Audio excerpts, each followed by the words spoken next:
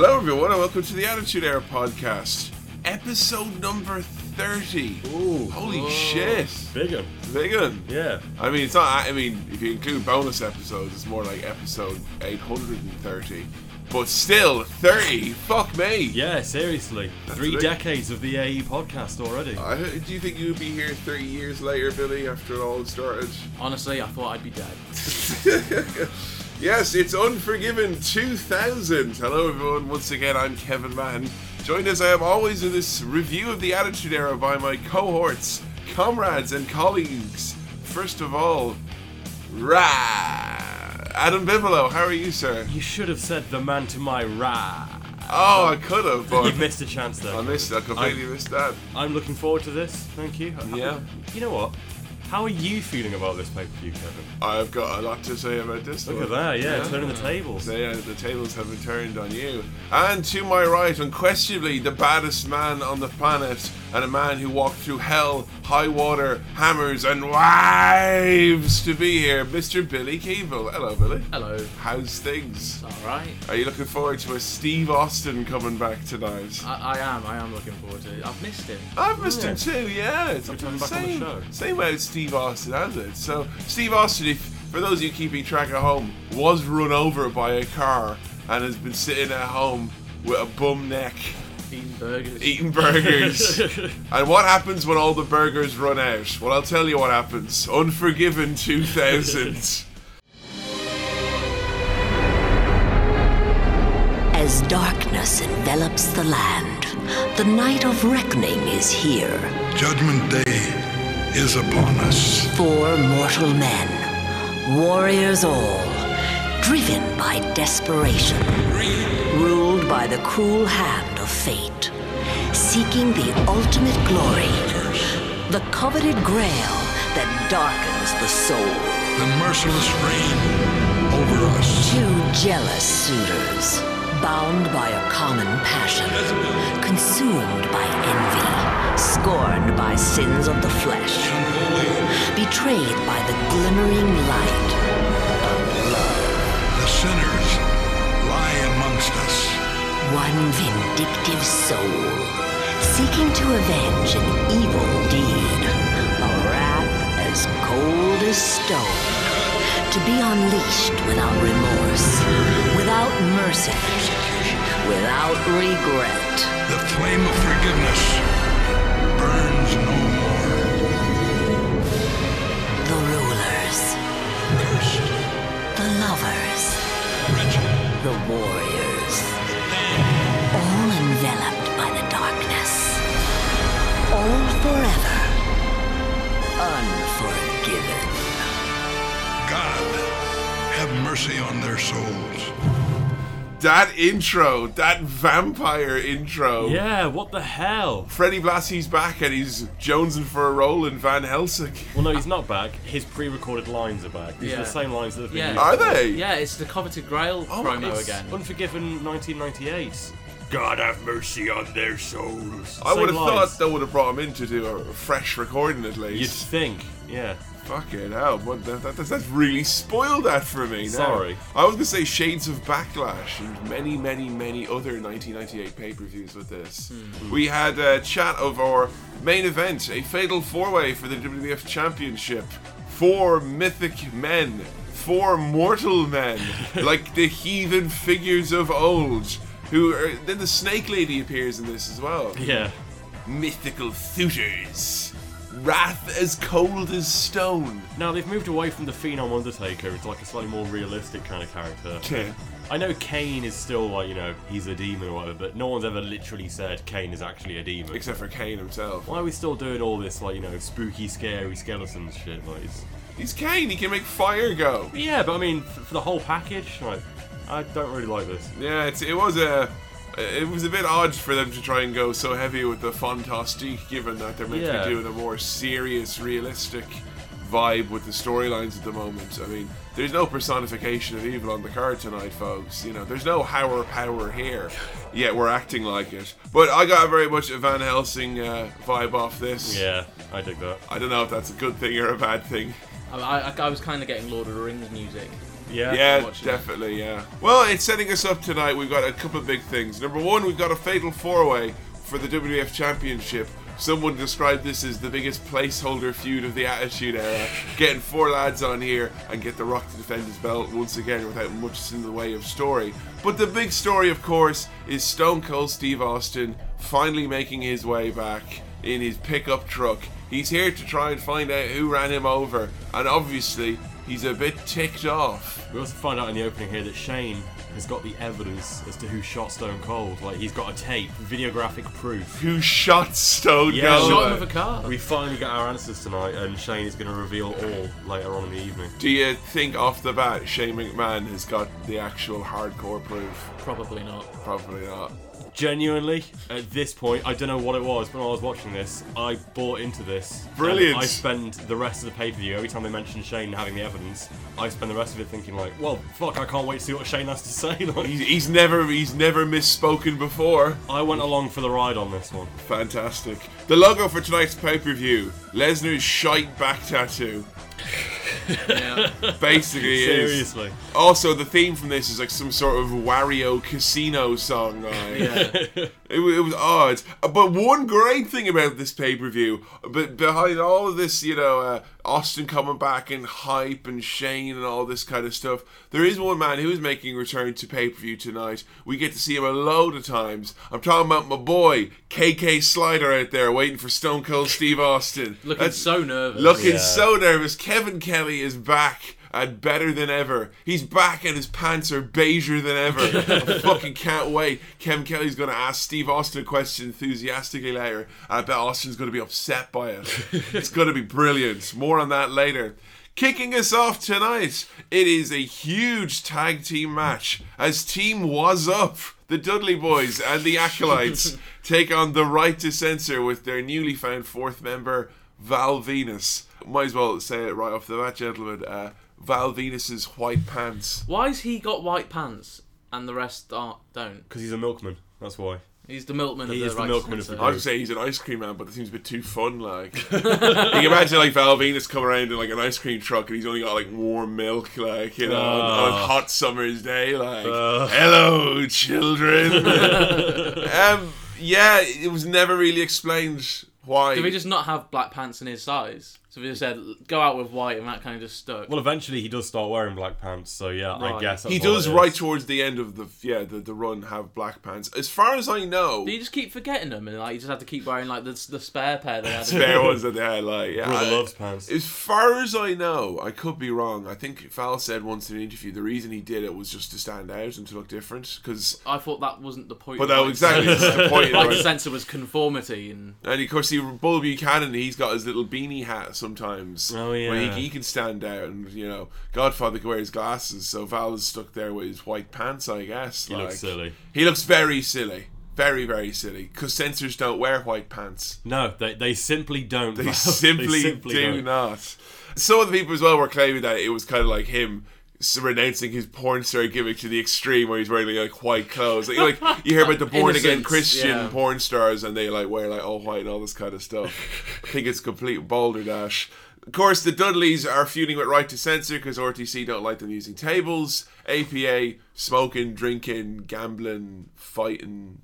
I don't know. Everything they all represent. the doors hanging around. They don't like that either. That rubs them the wrong way. Did anyone here ever hear about the amazing Dudley Boys Right to Censor joining tease? We thought that the Dudley Boys were going to join the Right to Censor. No, I don't recall. Oh, guys, they're my favourite segments ever.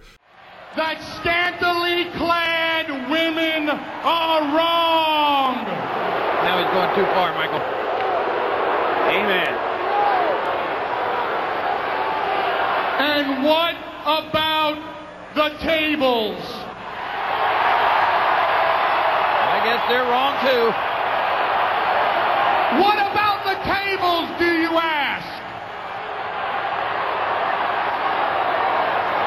Well, if putting people through tables is wrong,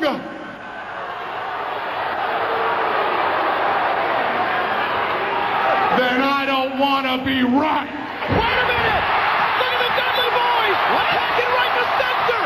King, it was a joke! It was a ruse! Oh, look at that! He's So Stevie Richards comes out and he's all mad happy and a big smile on his face because he said that he's managed to convert the Dudley Boys. And Bubba Ray and Devon come out wearing to the music with the shirt and tie and all this stuff. And Devon's all like, "Brother, we have been, we've seen the light. We were wicked bad men and all this stuff." And Bubba Ray went, "Tables are wrong. And if tables are wrong, I don't want to be right." And he just killed Stevie Richards. Put through like 10 tables or whatever it was. Absolutely. As a kid, the thought of the Dudley Boys joining the Right to Censor was like, I probably would have stopped watching wrestling. I would have been so upset by that. A recap of the APA dancing with Too Cool. That just ruins the characters for me. It did. It ruined it for me. Bradshaw trying to dance is the most ridiculous thing I've ever seen. It's sad. It really actually is. Sad Shaw. Sad Shaw. Good luck. But like Acolyte XJC, I mean, they could do so much stuff and get away with it, but dancing like no way. And then we saw as well, because we watched the Raw after this, when the Dudley Boys were having cards with the Acolytes, and it was like, "What's up? What's up? What is up? What's up? And then Hey, look, it's the man from the What's Up, What Is Up ad. What have you got? I've got that brand of beer that you like. What is up? What's up? What's up? What's up? And you can do this. And you can do that. What's up? What's up? What's up? What's up, Maggle?" So R-Truth gives them their beer backstage. Yeah, basically. What's up? I might as well chat about it now. It's aged so bad. Oh, you don't say. It got stale. I remember when it actually happened. It got stale after about 2 weeks. You know it's bad when you're 9 years old going, "That's a bit stale, isn't it, lads?" That's a bit silly. Oh, God. On and on it went. But, yeah, the Dudley Boys in the APA, I will say, pretty smart and pretty cool that they managed to hitch their wagon to such a mainstream, thing. The actual guy from the ad showed up on Heat. That's true. So, they did do well for themselves in that. I could also just say, the pairing of the Dudley Boys and the APA, that's fucking awesome, I think. Oh, definitely. Serious ass-kicking team, right? Dream team. 4 men, I'm amazed by these 4 men joining together. We're in Philadelphia, Pennsylvania, and the hometown boy, Stevie Richards, says he's fighting the good fight. JR says, "I'll watch whatever the hell I want on TV." Fucking brilliant. Heavy action from heavy men, with Val Venus, of course, handling the bulk of the work. But, God, they're a big lot in this match. Yeah. Stevie Richards is dwarfed by all of these guys. There's a lot of stiffness as well. Bradshaw clobbers the shit out of Buchanan. Yeah. Amazing how much he knocks the fuck out of him. Well, Buchanan is the greenest man in the ring, so Bradshaw is going to take it upon himself to slap him about a bit for whatever reason. Bradshaw and Bull, Jesus, it's hard-hitting stuff. The fucking amazing spin, though, here. This is like Shades of the West Wing or something like that. JR has you there making you think WWF doesn't want to censor itself, doesn't want to be censored. Like, they very much are doing this. It's so clever, though. It's so clever, because you're sitting there kind of like, right to censor, you bastards. As if Stevie Richards has any fucking stroke around this office. Are you serious? Like, come on. Hot tag to Bubba Ray Dudley, and Jesus Christ, Bubba bombs galore. Throwing everyone around. And it breaks down with all 8 men getting into the ring in a big old brawl. The Dudley device to Val Venus. They start doing the Legion of Doom's old tag team finisher. Yeah. I think it's pretty cool. The Dudley device. But once again, continuing the streak, we get a shit bot Stevie kick out of nowhere, and the Right to Censor win another match with they win with a botched move. Stevie, you've got one fucking thing to do in the whole match, and you fucked it up again. I love Stevie Richards, but he's goofing up his kick. Fucking finisher. It's the one move you should be perfect with, I thought that's meant to be an easy move to do. Yeah. The streak of botched RTC wins continues. After the bell, however, we get What's Up to Stevie, which is the first time we see it in the podcast. Did you know this was a thing, Billy? No, I didn't. Every single time they do that move, they're going to do this now.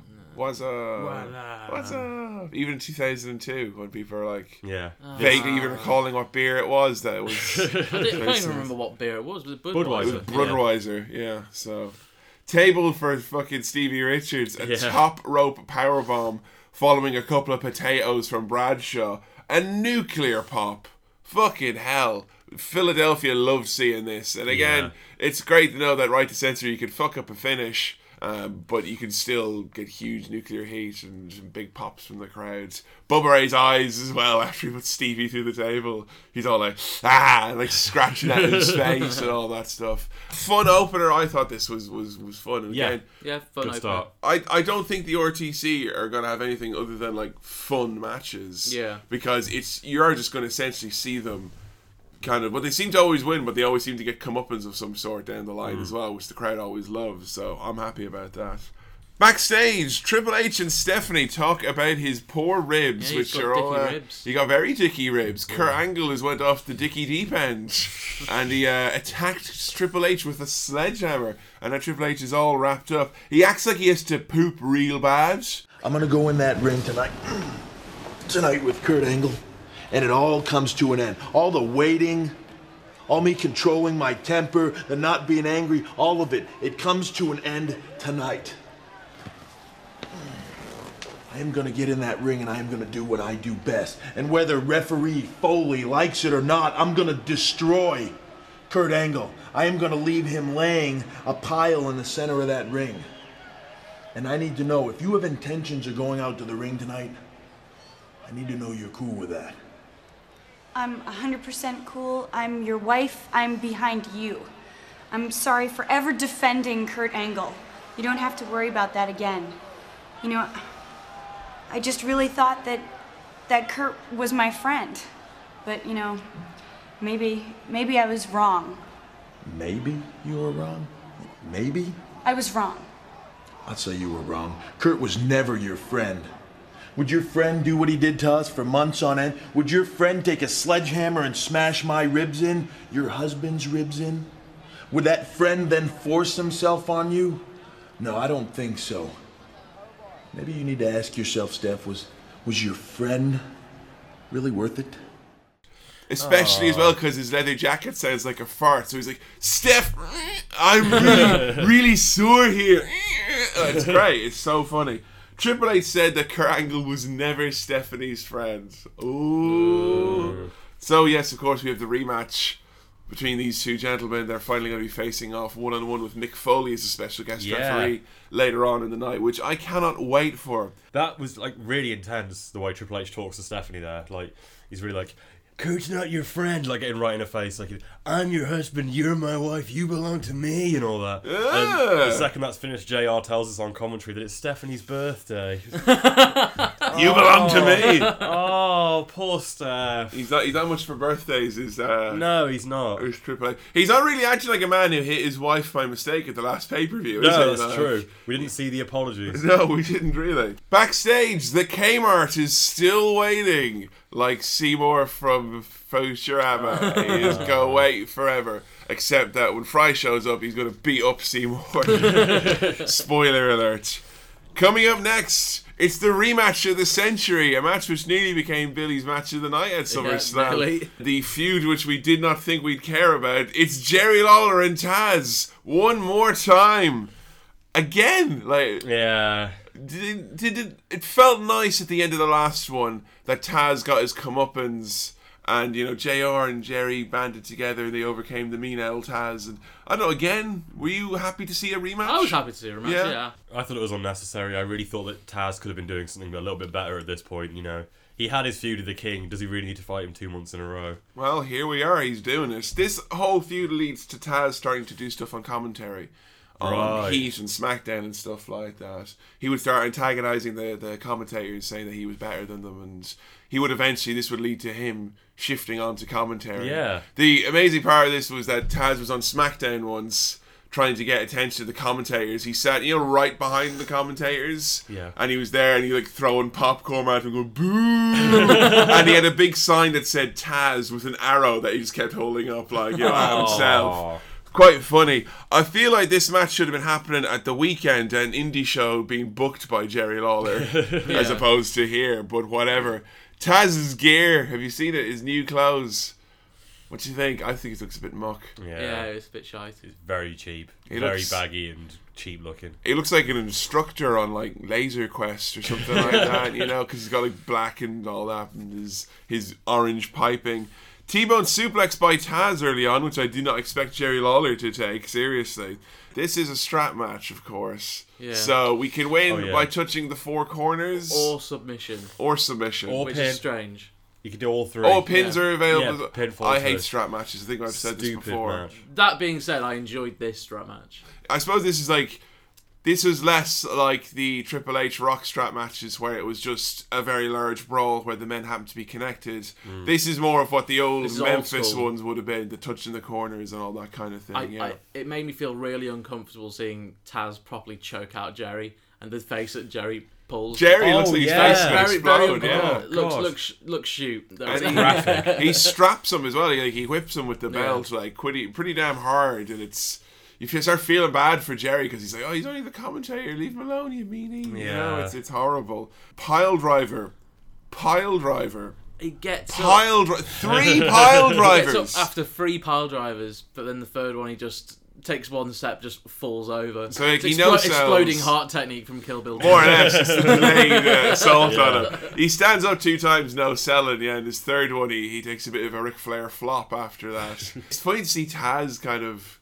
Now even his no-selling stuff is becoming almost like a little bit of a joke. Yeah. How strange He's for got him. nothing left. Jerry Lawler starts heading across to the turnbuckles, and he touches 3 of them. And this really annoyed me. It made me realize, God, they're working me here, because he's got a big long strap, and Jerry literally bunches it all up in his hand, so that he has to walk dramatically to each one, as opposed to just and drag Taz around to make it seem, oh, will he make it? Why did you bunch it up, Jerry? Could probably just reach it without that. He would have been able to just go bup bup bup bup otherwise. But here we go. It's going to take you a lot longer to do it this way, Jerry Lawler. But it will be more dramatic. I'll give you that much. And who appears in Philadelphia, debuting on the podcast and in the WWF as this character? It's Raven. And Lawler near that corner. And wait a minute. For God's sakes. That's Raven. What is Raven doing here? The referee is down. And Raven with a DDT. Raven with a DDT on Ref. Raven just ripped a Ref. Yeah. I did not expect to see. I completely forgot that Raven is part of WWF now. I knew he was coming up. Of all places, I expected him to turn up. Not in Taz versus Jerry the King Lawler. Very strange. Odd match. I would have expected him to turn up in at the start of immediately with someone like Jericho. Yeah, something like that. Yeah. Benoit maybe. Not Jerry and Taz. Yeah, because this match, let's be honest, this is right down at the bottom of the card. Yeah, very much so. So for Raven to debut in the middle of this, that's a bit of a bad omen, isn't it? I remember as a kid, I was kind of like, oh, they're ECW guys, I guess. But Taz was a loner always. Yeah. And Raven never was with Taz or anyone. It's like... It didn't seem like a very random pairing. It was kind of like, oh, you two are both ECW guys, so therefore you will be together. That's probably literally all the thought they put into it. Yeah, there's not much, but the crowd, of course, were in Philadelphia, and Raven here. This was kind of a long rumored debut. Raven left WCW famously when Bischoff asked if anyone wanted to leave, and he's like, "Yeah, I'll leave." And he could go nowhere for a year, so he ended up going to ECW while they were on TNN just for a year. With the view that he would finish up and go to join WWF then. Yeah. So the example of the really complicated behind the scenes spinning wheels that were going on between the 3 companies at the time. But bottom line is Raven is finally here in WWF, and I marked out big time for this. Particularly because Jim Ross is incensed. He's like, who the hell is that? He doesn't even work here. He's not part of this roster. What do you think of Raven's look? Jean shorts. He does, doesn't he? With his leather jacket and his flannel. A crust punk. A crust punk. Very good usage of the word there. I think that's a very excellent usage of the word crust punk. As a kid, I thought this was he was one of the coolest looking wrestlers there was on the roster. He just looked like such a fucking... what was that guy from Teenage Mutant Ninja Turtles? Casey Jones? Yeah. Or someone from Street Sharks or something, just with his his shirt tied around his waist and all of his clothes are all cut up and he looks rough as fuck. You look at him and you get the sense this guy is tough as nails. I remember going out to buy a toy of Raven like so quickly after this. Yeah, same. Because it was like, this guy is toyetic, you know. I had an amazing action figure of Raven. Oh, did he have the Punisher? Yeah. Oh, the same one. That's amazing. Fantastic. And Raven always wore awesome t-shirts as well, which was really cool to see that it carried on for ECW into WWF here Dinosaur as well. Jr. and stuff like that was really, really cool. Fucking hipster. Taz mission by Taz on Jerry the King Lawler, and Taz just ends up winning. Raven leaves through the crowd as quickly as he arrives. He cuts a promo next week, and his character WWF starts the basis of like, I'm homeless. I live in a box. I want a hot dog. Why don't I get a Coke? I want a Coke. What about Raven? No. Everybody loves Raven by the sound of it. Jesus. Thoughts on the match? It was alright. It was okay. Not as good as the first Not as one. good as the first one, but it was still alright. As a ways to debut Raven, I'm still confused. Yeah, I'm confused. I don't understand what that's all about. And also, come on, I know we keep saying about how weak Taz looks now, but Taz could only beat this old, semi-retired man because his buddy Raven helped him. You know? Yeah, I know, right? Sad. Like, that's like Taz's first victory, like, God knows how long as well, and it took that to do it. Unbelievable. Backstage, Kelly Clark marks out for Austin. And Kevin Kelly still awaiting the arrival of Stone Cold Steve Austin. My God, Stone Cold Steve Austin's finally arrived here at Unforgiven. He is here. The rattlesnake is here. Stone Cold Steve Austin, welcome to Unforgiven. How do you feel? Stone Cold ain't here to answer questions. Tonight I'm asking the questions. Steve Austin, yeah! Austin beats him up. Yeah. I told you it would happen. Oh no. No! Oh no! No! Jerry Lawler's been choked out, so he has to be taken to the backstage. So who's going to join on commentary? Oh no! Michael Cole! Oh God, no! Please, God, no!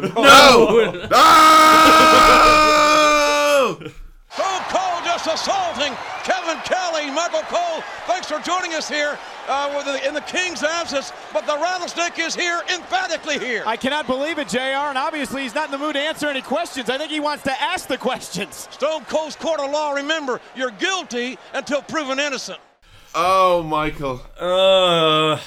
We get a replay of literally what just happened. Literally, just straight away again, the whole scene. We get to see Kevin Kelly there. Austin arrives, beats him up. Yeah. Again. Michael Cole. Just the arrival of Michael Cole is even making the vision mixing team do a shit job now, like showing the same clip twice. Forget about the return of Steve Austin. This is clearly one thing: the return of Michael Cole on commentary. Michael Cole on commentary with the man who kicked him in the balls not a few months ago, Jim Ross. I wonder if he get his narrow Yankee ass out of here for this one, folks. Coming up next, it's a Hardcore Championship Spectacular again? Is it another Hardcore Spectacular 2? Hardcore Spectacular Part 2. But is it for the European Championship? Oh no, it's the European Champion's just in it. Oh, alright then. So we got Al Snow taking on Funaki. Oh, he's back. Yeah. Taking on Crash, taking on Test, taking on Perry Saturn, taking on Steve Blackman. Can I just say, Perry Saturn looks like he's blacked up.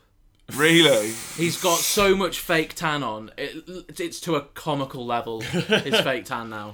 He's a different colour now, basically. In fairness, like, Perry's probably not too sure what's going on. No, probably not. So. Al's changed nationalities as well. He's Italian now. Italian Al Snow. I thought that was fucking amazing. He's doing this thing where he's European champion, so every week he's going to come out with a different Europe. Yeah. And, like, so he came out and it was, like, France, so he had, like, a beret and loads of garlic and baguettes. And he came out and it was Greece, so he came out dressed as John fucking Travolta. Oh my god. It was like brilliant. With his greasy hair, like, hey, I'm Italian, look at this, I've got a pizza over here. Oh, so good. Oh, it's a fucking pizza. Oh. And he's got a picture of Tony Danza. He just hands it straight away to Cole. That made me laugh so hard. Tony Danza, who looks oddly like Terry Taylor, the Red Rooster, but that's neither here nor there.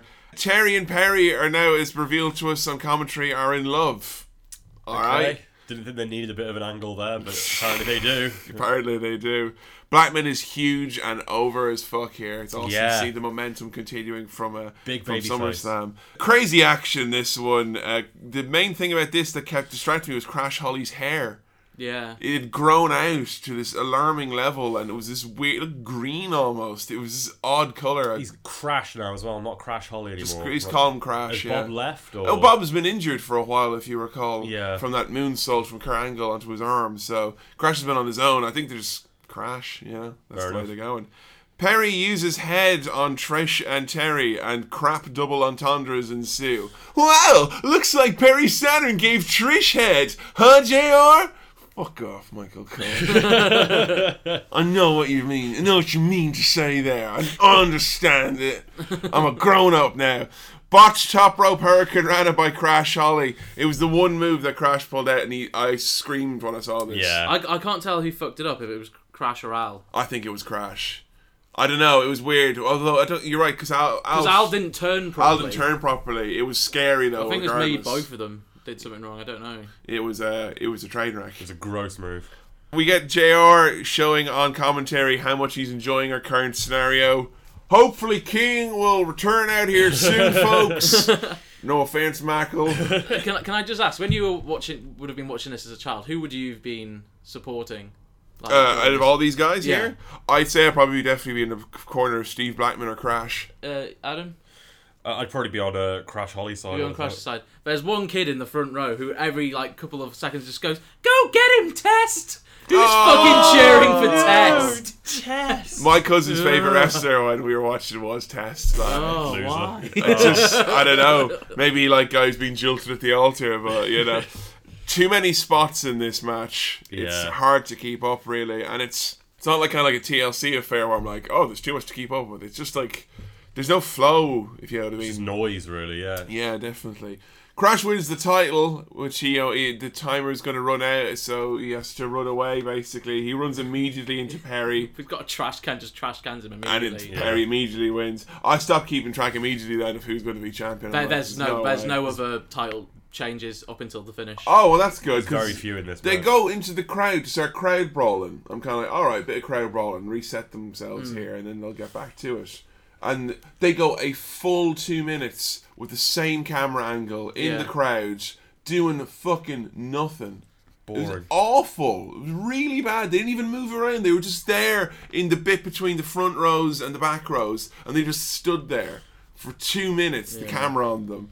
We get some cool stick work by Steve Blackman, though. Yeah, we also get Tess selling a pizza box like a chair, which I fucking love. You hit me with a pizza. What's that all about?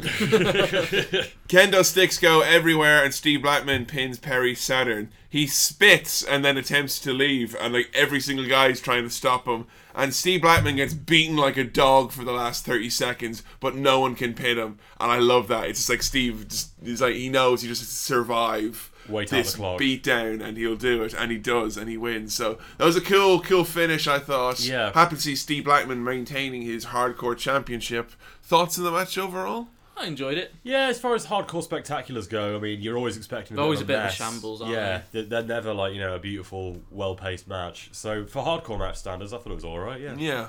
Backstage, Kurt Angle with Tony Gonorrhea and some giant nerd. Seriously, he was like, where'd you get this lad, I like? don't know, he's just showing off his meds. Showing off his meds. Steve Austin meets Kurt Angle.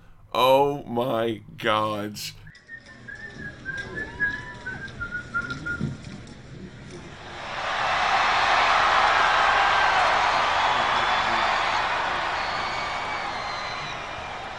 How you doing, Stone Cold Steve Austin? It's an honor to meet you. I'm Kurt Angle, Olympic gold medalist. I mean, I'm sure you've heard of me. You know, the Olympics, basically, they celebrate hard work and courage. Kind of like your comeback. And because of your comeback to the WWF, and for the fact that, I mean, let's face it, it's too late for you to win one of your own. I'd like to honor you with this honorary gold medal, if you don't mind. You know, I realize it's not as big as mine, but you know, you didn't really do anything to earn it, so I'd say it's a pretty good deal, don't you think? Well, I want to thank you, Kurt, and I'll tell you right now that I'm going to store this in a real special place. Thank you. I think you should, yeah. Yeah, right up your ass. Stone Cold! Oh, the can of whoopers! Kurt Angle! That's the angle! That's what the Rattlesnake thinks of those gold medals! It's brilliant. I love this. Never seen these two on screen together before. It shows you how much that the WWF has changed when you think 98 Steve Austin and Kurt Angle. Like, seeing these characters interact, it's like, whoa, this is so different now. Steve Austin, of course, not impressed with Kurt Angle, who then gives him a little replica medal. He gives him a replica, and he tries to tell him what the Olympics are, as if Austin doesn't know. They don't get Olympics in Texas. Then he gives him an honorary medal, and then says, "It isn't as big as mine, as you didn't earn it."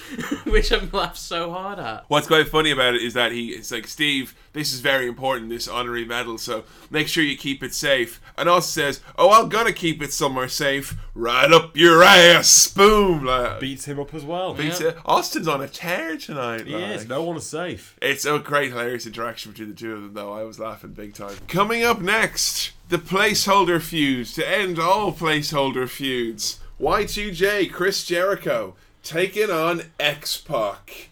X-Pac has got nunchucks now. Yeah, he's just found Steve Blackman's old sports bag, and he's gone insane. You can tell a character is flamethrower when they give him a shitty little bit like this. Well, you got nunchucks now. Is he interesting yet? It's annoying, if anything. It really feels like Jericho's been demoted. Yeah, Jericho being at this level with X-Pac, who's just waving his nunchucks around, desperately trying to hang on to something. It's funny, we were commenting while watching Raw the other day, how strange it was that Benoit seemed to be around the main event scene a lot more than we thought.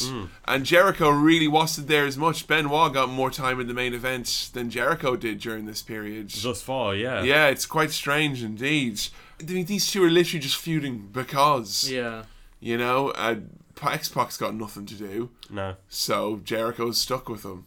And what is X-Pac at the moment? There's no DX. He's a martial arts master, Kevin. Did you not see the nunchucks? Oh, shit. The way he was throwing them around. He's like some fucking kid who comes back after a summer holiday. He's got literally big pair of sunglasses, kind of like, oh yeah, I went to Spain.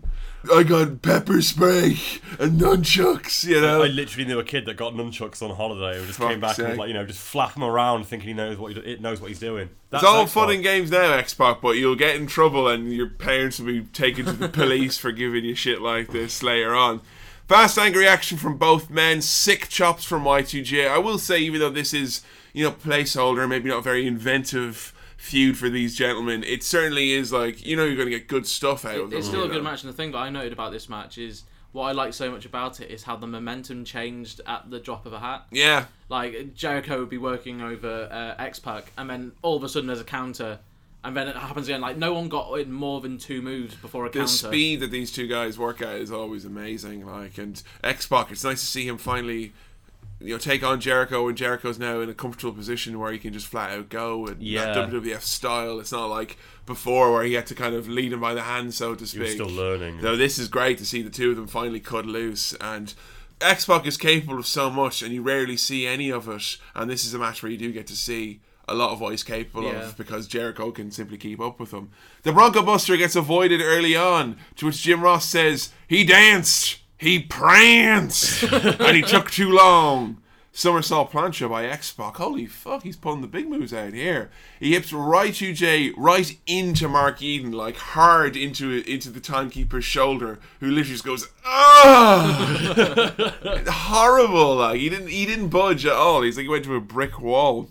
X-Pac is wearing all this DX gear, and there's no DX at the moment, and there is no reason for him to wear it still. Did you hear JR talking about it? Yeah, they started talking about it, How he can't let go of DX and how he must be jealous because Triple H has got all these titles now, and the New Age Outlaws always had loads of title success, and X-Pac's the only one out of DX that never really did anything good, and he's still wearing the uniform. They get really nasty and critical of X-Pac on commentary. Ain't no money being a sidekick.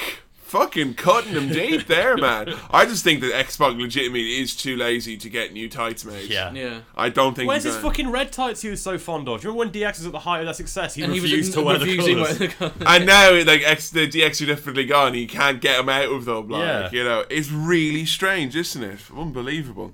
The announcers keep talking up Shane's claims that he's got video evidence of who ran over Steve Austin, so more on that later. Y2J hits the Bronco Buster, and, like, Jesus, he does it gross.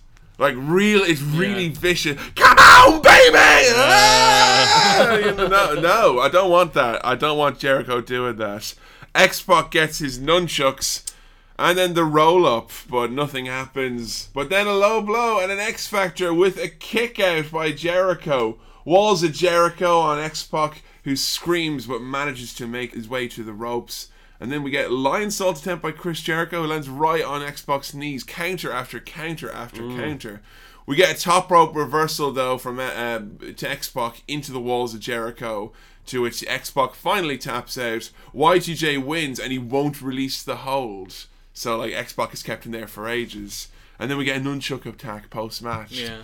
And the nunchucks look so lame when he's hitting them. He's just, like, tapping them. He doesn't know how to use them. He's got no idea what Well, he can spin them around He's and just do whipping all... them with it like it's a towel. As a kid, I had a great deal of trouble trying to accept X-Pac's supposed kung fu mastery. Yeah. I don't know. What do you think of this match? I thought it was an enjoyable affair, although, you know... it was good. As silly as the booking might be, that the match itself was very good. Yeah, very good stuff from these two. But I think I'd like to see a bit more from either guy, you know, in terms of a storyline that I can sink my teeth into. There's no excuse with Jericho, like, you know, I mean, you can't just be putting him in amazing matches with no story, like, you know, you need a little bit more from him. Because he's the young babyface guy. He's like the next guy, surely, because... You know, Austin and Rock, those are the kind of established older guys, whatever. So you need to always have a younger guy underneath who's on his way up, and that's Jericho. Surely, now. yeah. That's where The Rock was, so they need to take care of him a bit better. Backstage, Commissioner Foley is with Kurt Angle in his office. I love that he's practicing ref counts by himself, just doing his little exercises. 2, 3, 1, 2. He talks to Kurt Angle about the fact that Triple H is hurt and he's got sore ribs, which Kurt says it's nothing. The night before the Olympic Games, he had a cold and IBS. You do BS, that's true. Irritable bowel syndrome, Mick. Gonorrhea. Diarrhea. Brilliant. I can listen to these two go on for ages. It's like Bick and Bob. It's fucking great. Backstage, Austin and The Rock. Welcome back. You know, I still ain't found the son of a bitch who ran me over last November, but it's good to be back. Which is why I'm here. You know, I know we're cool, you and me are cool, but it was your rent-a-car. You got to be able to think back and tell me, you know, who was in the locker room snooping around and might have got your keys. The fact of the matter is this, it could have been anybody. Everybody's in and out. They could have just gone in the Rock's bag and just taken his keys just like that. Hell, it could have been... Hi, sorry How are to... you? Oh, I'm, Joe. Joe who? Just Joe. I just want to say that I was back in the locker room and I overheard some stuff that you might want to hear about. Well, you know, I heard something in the locker room, too. I heard that just Joe was a sorry son of a bitch. The right hands are just Joe! Man. Oh my god. Yeah. The two of them. And then they shake hands. Yeah. Hands up. I was jumping up and down going, now hug. You know, I was really want that. Like, was it cool to see that? I mean, yeah, I really wasn't expecting them to just shake hands, because I know they've had a shaky past and stuff. I know that they've also, by the time that Austin had left, they were on good terms. Sorry, that was funny. Like, well, Rock, we have had a shaky past, so I'm going to shake your hand. Like, you know, The Rock appreciates that imagery. Like, you know, do you run over me, bro? Straight up asked him. No, I did not. I did not run over you, even though it was The Rock's limousine. And he's like, oh no, anyone could have stole it. What do you think about that, Billy? I don't know. The real question here isn't who ran over Stone Cold Steve Austin. The real question is, oh my god, how did it take us so long to get to Just Joe coming in? Just Joe makes an appearance, folks. Just Joe is the new kid around town. Joey Legends, the very accomplished independent wrestler of the time, was very much friends with Edge and Christian and all them, grew up on the scene with those guys. Finally debuts in WWF. And he's given the gimmick of a guy who goes around going, hey, the word is there's something going on over here. Or, ooh, I heard in the back that Gangrel doesn't like Perry Saturn. Or like, ooh, I heard in the back that Al Snow doesn't like Dean Malenko. He's essentially becomes the matchmaker for fucking Velocity and Sunday Night Heat and shit like that. What do you think of his gimmick here? He's a snitch. Yeah. It seems like a pretty shitty gimmick to give someone. If he really was like, a well-seasoned indie pro wrestler, then they could have given him something better than that. He claimed he was absolutely miserable during his time in WWF. He only ever appeared in backstage segments on the main show, and then on Heat, when he ever did wrestle, he always lost. He lost to the Brooklyn Brawler on Heat. Oh my god. Yeah, and the fun thing as well is that he says he's Joe, and all this is like, Joe who? Just Joe. So his time trial would say, Just Joe. And everyone would refer to him as Just Joe. But when he came out, his nameplate just said Joe. Because he was just Joe. He's not. That's what people didn't realise. Fucking the worst. He had an awful, awful singlet as well. And just doomed from the start. Doomed. Absolutely doomed. I tell you what, though, is because he's just some random dude, Joe. Yeah. Austin's backstage trying to find out who ran him over. Joe comes in and he's like, oh, I think I've got something that you might want to know. It's quite important. Austin beats him up. Yeah. Doesn't even ask him what it is. Austin. Trying to help you, mate. You fucking... Quote from Austin. Yeah, I heard something myself. I heard that Just Joe was a sorry piece of trash. Bam, bam, bam. He might have had the crucial piece of evidence for all we know. He might have run you over for all we know. He could have done it. The real sad thing about Just Joe is that apparently he was lobbying to get into WWF for ages, and he had all these ideas. One of his ideas to get in was that he was going to complain about the immorality of the WWF and feud with the Godfather and Val Venus and get them to change their ways.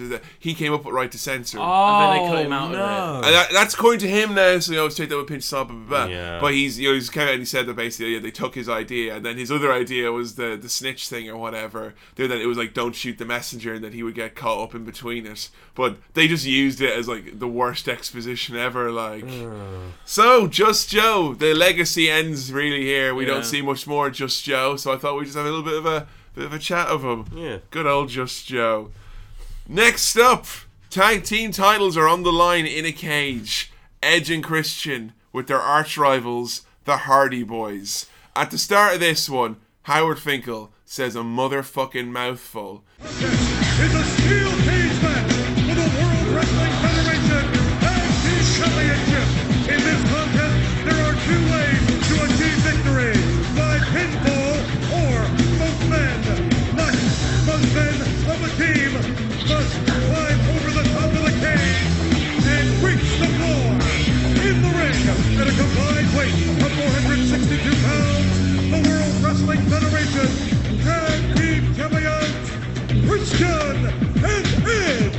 He goes on, he's like, the winner of this match could win by escaping the cage, or also they may win the match, not just by escaping the cage, but by pinning their opponents with their shoulders going to the mat and going 1, 2, 3, or they could tap out, like put him in a submission or something. Oh, he just goes on. Yeah. And on. Waffle. And on and on and on. He also introduces Edge and Christian as Christian and Edge, which made me shudder.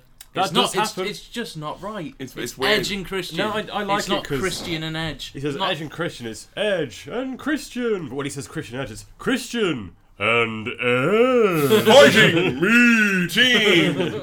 Fucking brilliant. Masterpiece Theatre recap from SmackDown where Edge and Christian found old Omega tapes from the Hardy Boys. Ooh. So it's like them all 8 years old going, what about my dog, Jim? Jumping up and down in their fucking pajamas, with their shitty little belts. So cringe. And Edge and Christian okay, you guys are pretty crap ass kids, It was so mean, Hardly the Loved One by Mick Foley, was it? It was really fucking. I remember getting mad scared, I never videoed any of the backyard wrestling we did, just in case. Edge and Christian would find it when we were big stars and embarrass us, No Lita, unfortunately, coming out at the start. She got her head smashed by Edge and Christian. Oh, God. But it's a unique one. We've got Tag Team Cage.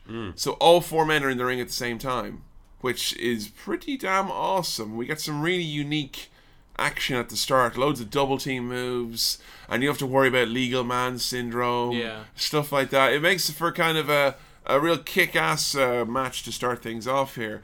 Hardy Boys with some amazing double team moves on Edge and Christian at the start. Really great stuff. Jeff teasing the swanton early on, but he actually falls out. Yeah. So we're left with Matt in there on his own. And this is, like, I don't know, a problem with these tag team cage matches.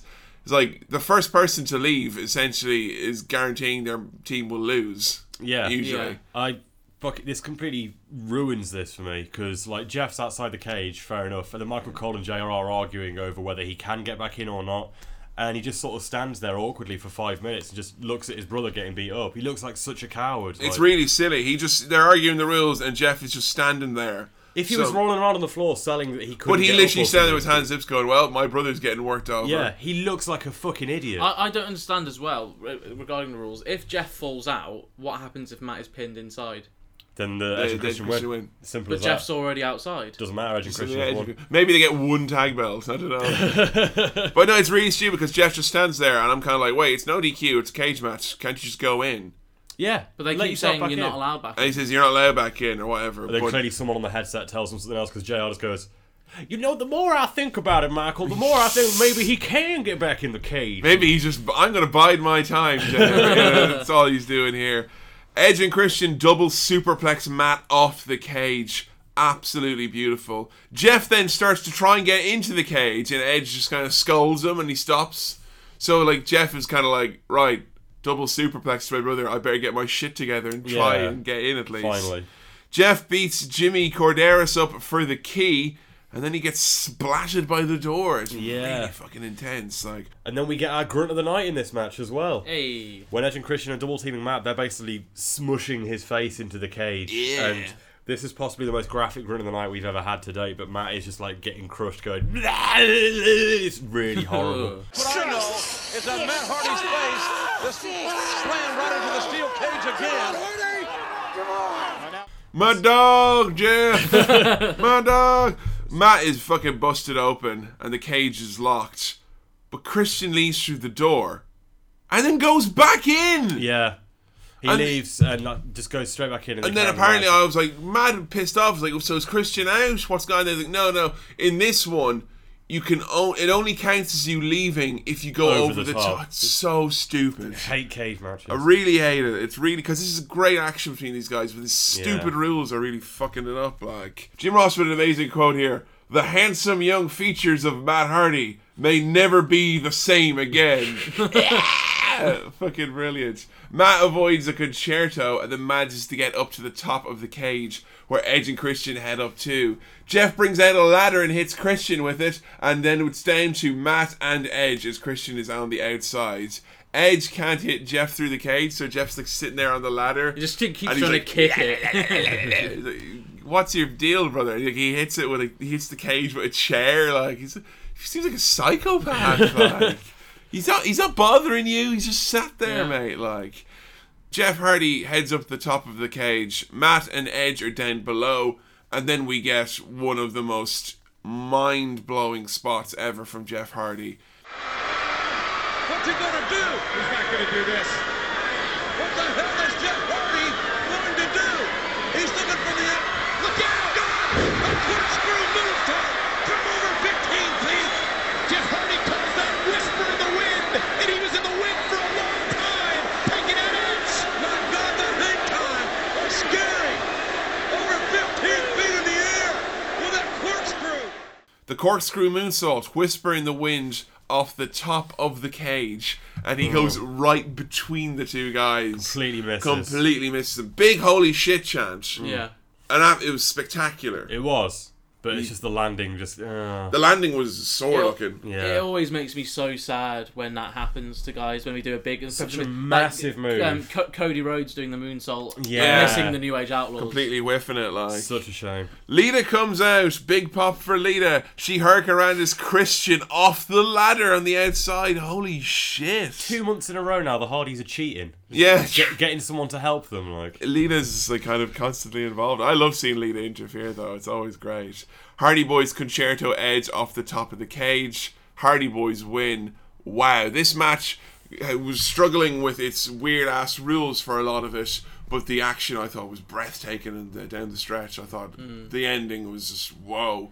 I didn't expect. I thought I needed the Dudleys to enjoy, these guys, but I was definitely wrong on that count. What do you guys think of this one? I really enjoyed it. It strikes me as odd as why they used this pay-per-view to put it on the Hardys. They should have done it the last pay-per-view, considering they were the hometown heroes. Yeah, true. Actually, yeah. They were from like 10 miles down the road from Raleigh. Yeah. And it should have put the belt on them there. I think that would have been a bit better. Yeah. Philadelphia. Yeah, that's a good point. I never thought of that. It's sad to see him, but I mean, they do actually finally win here, and the Hardys do get a nice reign with the tag belts now, which is great. Like. Yeah, as a kid, I always remember like how angry it would make me that Edge and Christian always seemed to fucking beat him and get one over on the Hardy Boys. So actually having a moment here where they finally get to be champions again. And Hardys are tag champions, and Lita is the women's champion. So you got all the golds with the Hardys and Lita, which is fucking awesome. Go Team Extreme. Cool. Backstage, Austin and Stephanie McMahon meet up. Steph gives Austin his hat from Survivor Series 99, like... Was anyone else really worried that Austin was going to assault Stephanie? Yeah, Jenny, I thought I heard Stephanie McMahon's a piece of trash. Shane knows who did it. And Austin says, there's 3 things that are certain. Death, taxes, and DTA, essentially. But he's got his hat back, so, I mean... He looks genuinely touched for a second. Looks like for a second you could just see him wipe a tear from his eye. Why, thank you. My daddy bought me this hat on shopzone.com. Backstage, one of my all-time favourite segments. This is so cute. Triple H and Mick Foley have a bit of banter. Oh. Yeah. Foley. Hey, Triple H. Hey, listen. You and I have never quite seen eye to eye, right? We've never really been friends here. We've had some wars together, huh? You're damn right. You lost most of them. But not all of them. Not all of them. Okay. But lately we've been kind of getting along. We've been friends a little bit. We've actually kind of bonded last week. What about Kurt on the medal stand, huh? That was cool. All right, well, that's all funny, but here's the thing. Tonight, this is all business. And I'm going to do to Kurt Angle what I did to you in the past. I'm going to destroy Kurt Angle. I want to retire Kurt Angle the way I retired you. I want it all to come to an end tonight. Now, I know you hate me, and hell, I hate you. But tonight, you're going to be the referee in my match. In my chance to destroy Kurt Angle, and I need to know that you are going to call it right down the middle, and that you are going to show no signs of your hatred towards me. You know, Triple H, at one point what I was counting on is getting in the middle of it and maybe getting physically involved. But you know what? Now there's no DQ, I don't really care. My only job as referee right now is to call it right down the line. And I can guarantee you, when I wear this shirt, that's exactly what I'm going to do. And who knows? One day when it's all over, Triple H, maybe you and I will laugh together again. Yeah, but not tonight. No, not tonight.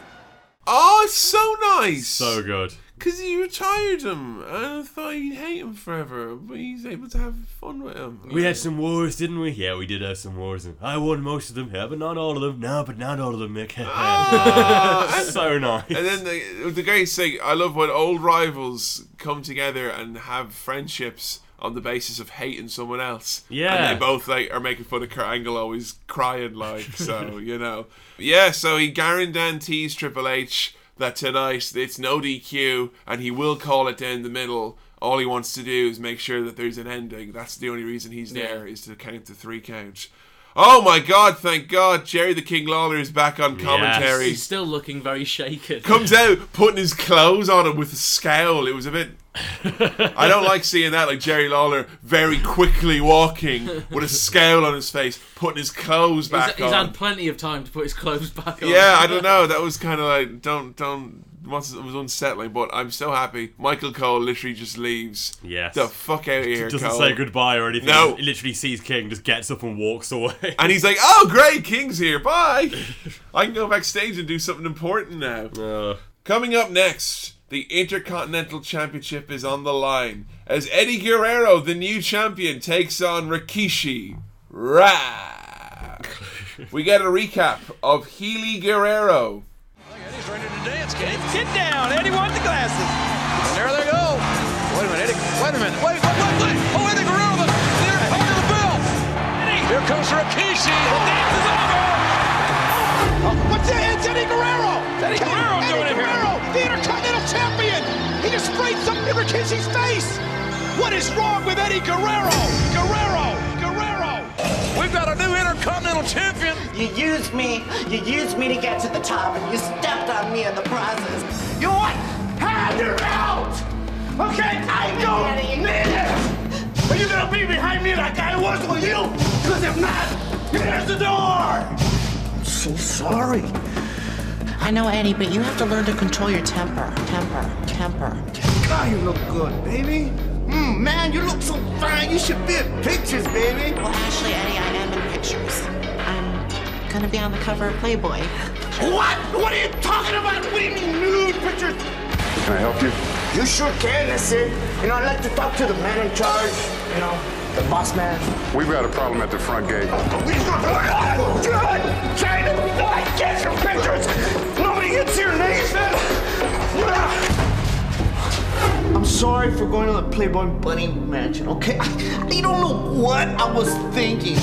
I already forgave you, baby. China's going to take on Rikishi because Eddie Guerrero's got a case of the flu, apparently. I can't believe it. Eddie came down with something just really quickly. It looks serious. China's smiling. The mere fact that Eddie is wanting to be here at ringside and support her. Rikishi wants Eddie Guerrero, and he wants the Intercontinental title. If Eddie Guerrero's not sitting down, he will be after this. What the hell is that, King? It's right in Rikishi's eyes. I don't know it. I don't think Eddie's sick at all. Oh, Rikishi, the Samoan drop on China. Eddie, go save Mama Cena. Oh, he won't do that to Mama. Oh, he did it. And Eddie Guerrero didn't lift a finger to help China. You think I'm an idiot? You think I don't know that you weren't as sick as you were making out to be? I am sick of your lies. I am sick of your temper. And I am sick of it all. China, please come down and just hear me out. Eddie, I think I've heard this all before, and I'm a little tired of hearing it. What's Rikishi doing out here now? Eddie is not good for you. I got something that I need to show you.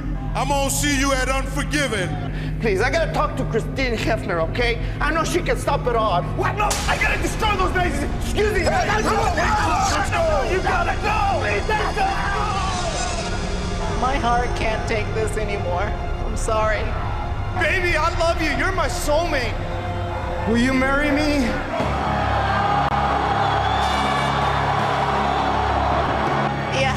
Yes, Eddie, I'll marry. Yes, he makes me cry sometimes, but he really does make me laugh a lot and smile and giggle. There's just something about Eddie. What is wrong with Guerrero? Eddie Guerrero is gone all kinds of evil. Jesus Christ, no kidding. This is very real. Yeah, it's this is very, weird. very real. A little too real at points, this whole thing. Like the way it starts is kind of comical enough. It's just like, oh baby, you should be in pictures. Oh, well, actually, Eddie, I'm going to be in Playboy. What? And then it just goes on from there. Him trying to break into the Playboy mansion, being held back by security guards, lost going. That's funny as well. That's funny. What's not funny is China crying in a corner while Eddie is stood over her, like shouting in her face. Like, that's not funny. That's scary. They did the whole like meltdown thing where China was the champion. There was like a triple threat or something like that. And, like Eddie went over to make sure China was okay because she got knocked out or something like that. And the referee counted it, so Eddie ended up winning the belt. And he was like, "Oh, it was a terrible accident," but then he was implying he did like an evil hug where he winked. You know, I was like, "Oh, don't worry, SA, I'm evil." You know, so it was implied that Eddie Guerrero got off the deep end, but he did this like proper meltdown thing where he's like China's holding him back or something like that and screaming like he's very vicious in this. Very vicious. He's got his grade 10 now. He's too big for his boots. Yeah, you know, he thinks he's going to get his grade 11 now or something with this cocky attitude on him with his book learning.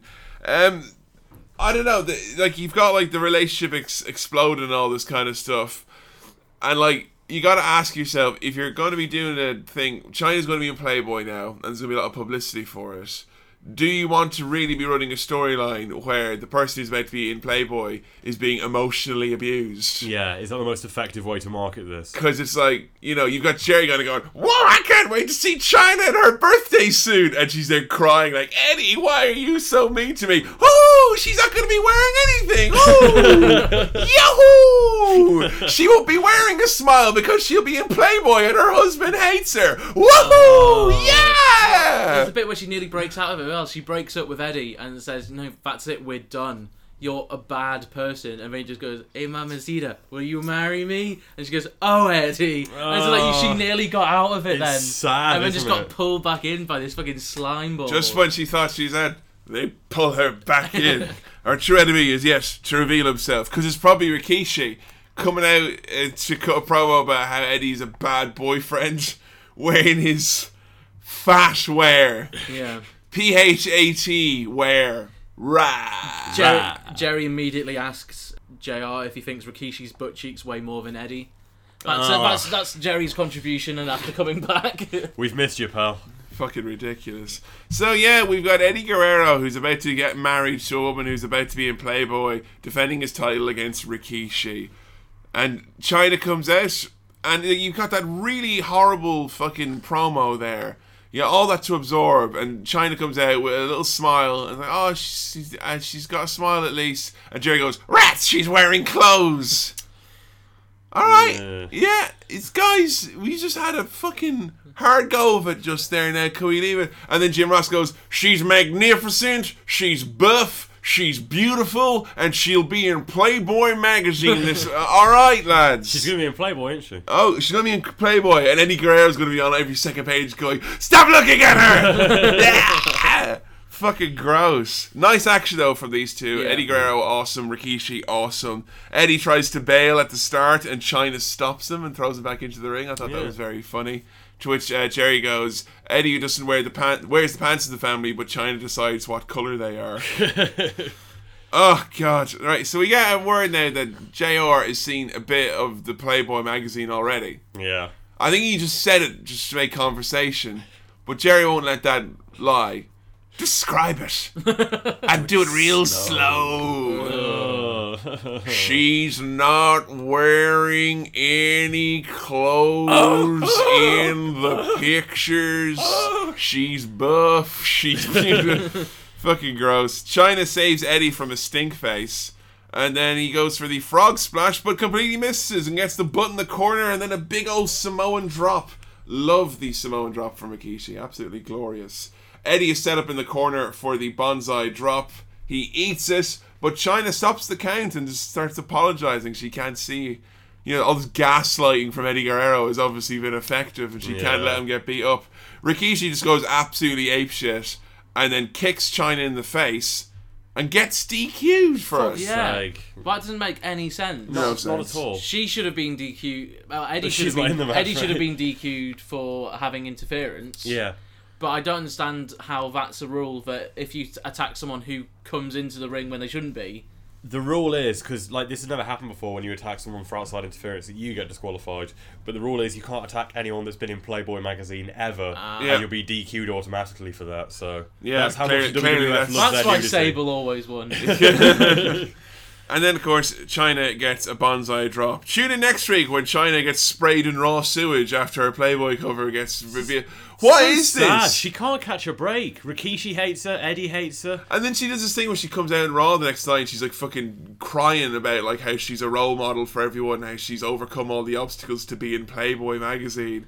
I'm like, shit. The bit that makes me sad here though is she's on the floor crying because she's been kicked in the face. Eddie's winner by disqualification, so he retains the belt. He goes to get the belt first before checking on her.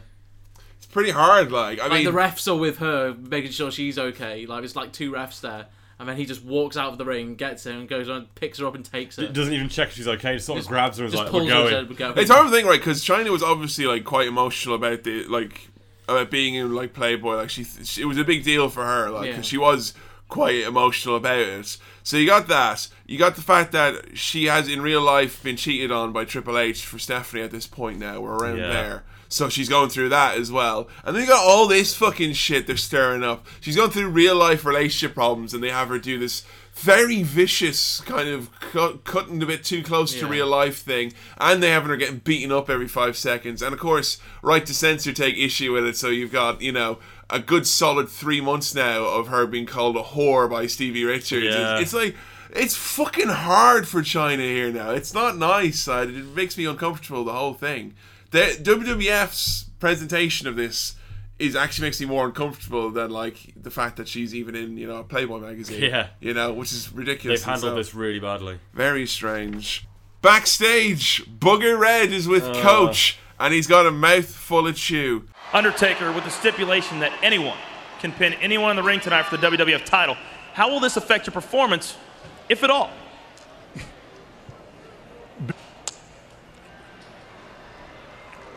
You see, they're going to take a ride tonight.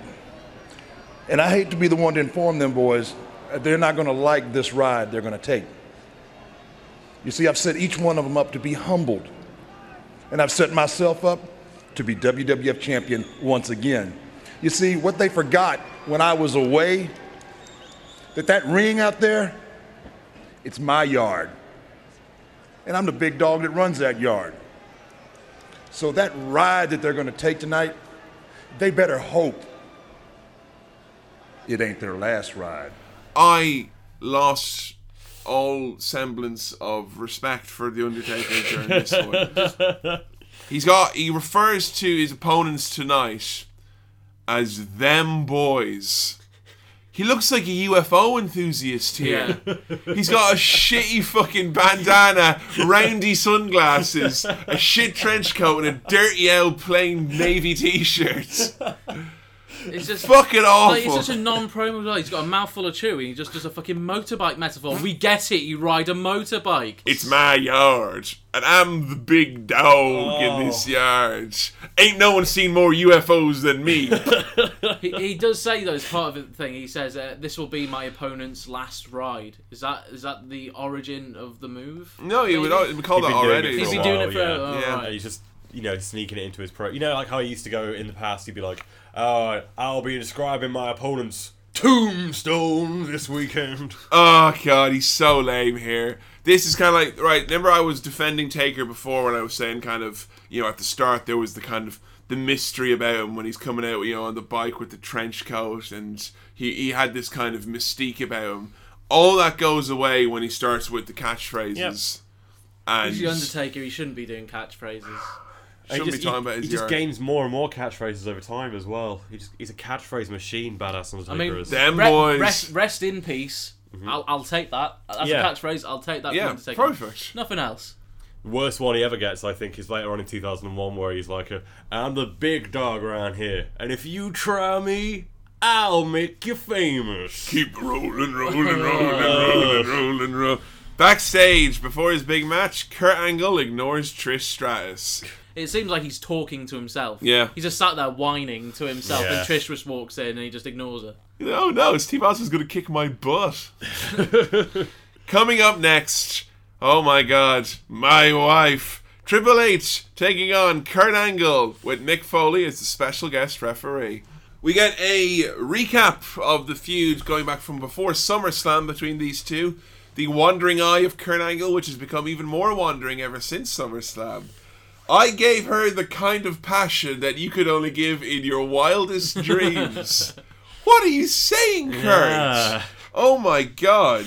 He claims that Triple H is a lousy champ and a lousier husband. Triple H started becoming really funny now because he was not just pissed off at Kurt Angle, but he was kind of mocking him. So he was kind of saying things like, you know, you're a sissy, or you know, you're always crying every time you win a match and all this stuff. And Kurt was getting mad incensed. He also starts a rumor that he doesn't want to be Stephanie's boyfriend. He wants to be her gay best friend. Yeah, That's Triple the H thing that's is like, started now. not that there's anything wrong with that. But you know, it is quite funny because Kurt is like, it's the first time you start to see Kurt get real he does not like being made fun of, Kurt.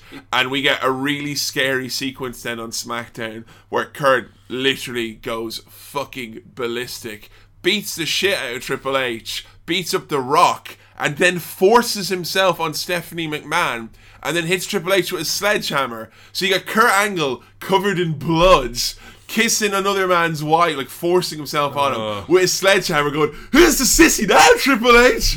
Jesus Fucking Bates Motel, like fucking. You get the package as well. He's like, "Ask your wife if I kiss like a pansy." Who is this man? Like scary. And you imagine he's got a big boner when he's doing all this as well. Like God. you know, he's crazy Kurt. It's a mad world. Coming out here, our special guest referee Mick Foley. He looks so happy. He does. How great is this job for this man? I mean, I'm so happy. That's exactly the sort of thing he wants to do, isn't it? He should be doing it now still. Yeah. You know, that's what he should be doing. We get... This is possibly one of the most offensive lines they've ever said on the podcast, but Jerry Lawler says, Kurt Angle may be sensitive, but he's not a she-male. Yeah, it's out of What nowhere. the fuck? What the fuck? Transphobia! Seriously? You take that fucking shit back to 1956. The fact that is there still unedited on the network, you know, She-male. is a bit, I was a bit disappointed in that. Like, you can go through a fine-tooth comb and make sure we don't say anything about concussions, but it's fine if we fucking make transphobic comments, I guess. Like, Kurt Angle sings Happy Birthday to Stephanie McMahon. It is the lamest thing ever. Such a piece of shit. It's like, after what he's done as well, forcing himself on her, beating up her husband with a sledgehammer. Happy birthday!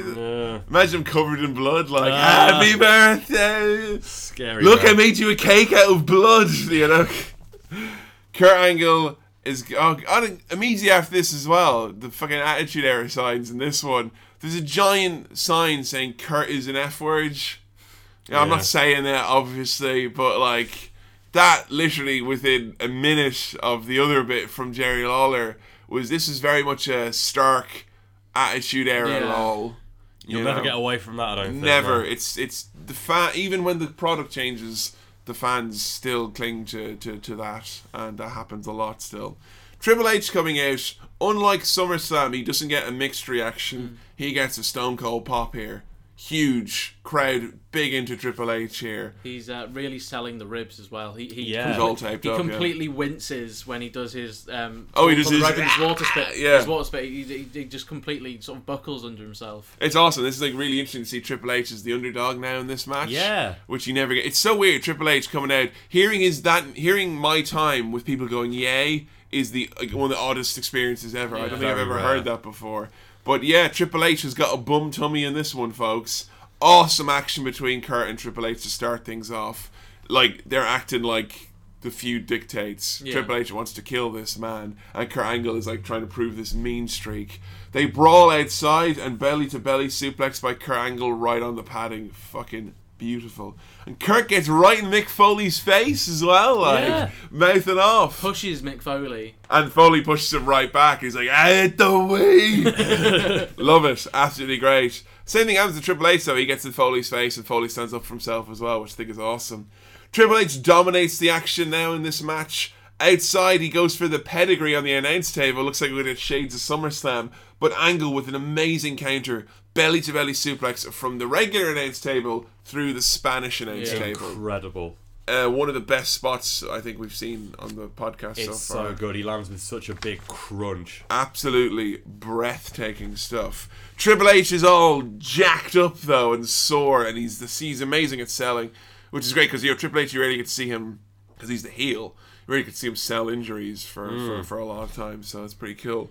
Top rope belly-to-belly suplex by Kurt Angle, who then locks in the abdominal stretch. We get a nice little rhyming couplet from JR on commentary here. He goes, "An Angle lacks the pain he is inflicting on the game." He says it just like that.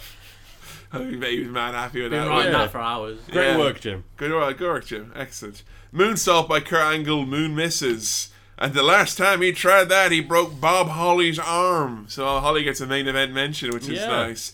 Triple H then with one of like the coolest things ever, a one-armed pedigree, which I think is like really brilliant. And Stephanie is there looking between the two of them, and Triple H can't get the pin on Kurt because, you know, he's so hurt. and he very clearly says to Stephanie, "You've got to choose between me and Kurt Angle now." Yeah. He demands that she chooses, so she walks over and she nutshots Kurt Angle, who then gets another pedigree.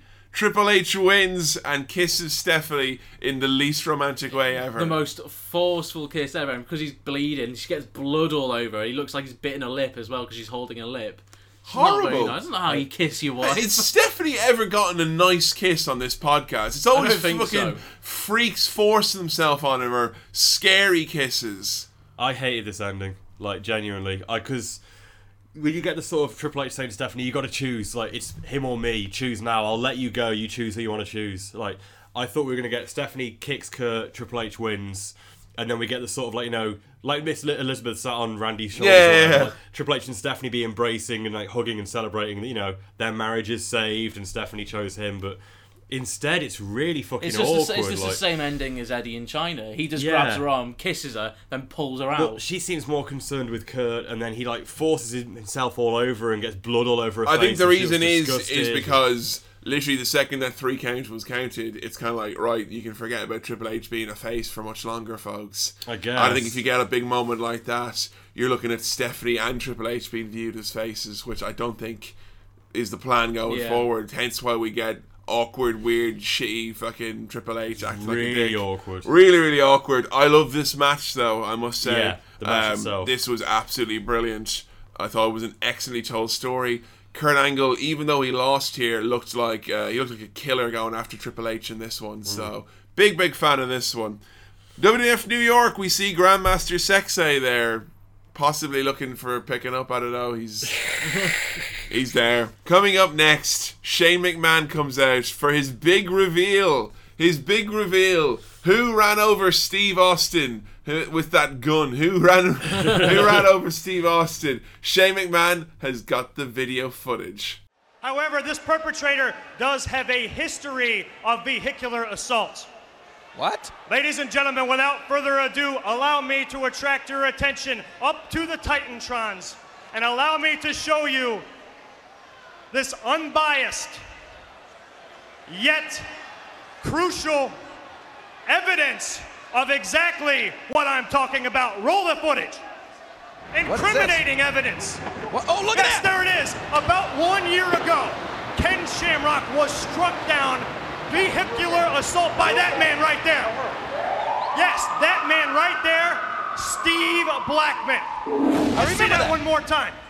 Let me see that one more. Watch this. Now you want to know why? Check out, obviously, this man is capable of anything. Steve Blackman right there smashed Ken Shamrock down with no remorse. He had no regard for Ken Shamrock. Blackman is cold, callous, and cold-hearted.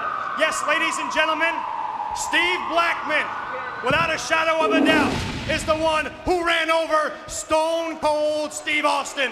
Well, there you have it, JR. That's video proof. And that's the bottom line, because Shane O'Mac said so. I don't know if that's better than footprints or hair fibers or even DNA. It was Steve Blackman all along. I did not see that coming. You all bought it. Every damn one of you were made fools of. Honestly, I was completely swerved in this thing. I genuinely, somehow, because Blackman was in the Hardcore Spectacular away from Shane, I'd somehow completely forgot all about that feud for the time being, and literally thought Shane had a video that he was going to show that would, like, you know, reveal who it was. Like the first time we'd seen Shane since SummerSlam. Yeah. After him being killed, falling off the thing. So it was great, that he came back and used this all just way to get revenge on the guy who kicked him off that Titantron. He didn't even properly try, because he just showed footage of Blackman running over Shamrock. Yeah.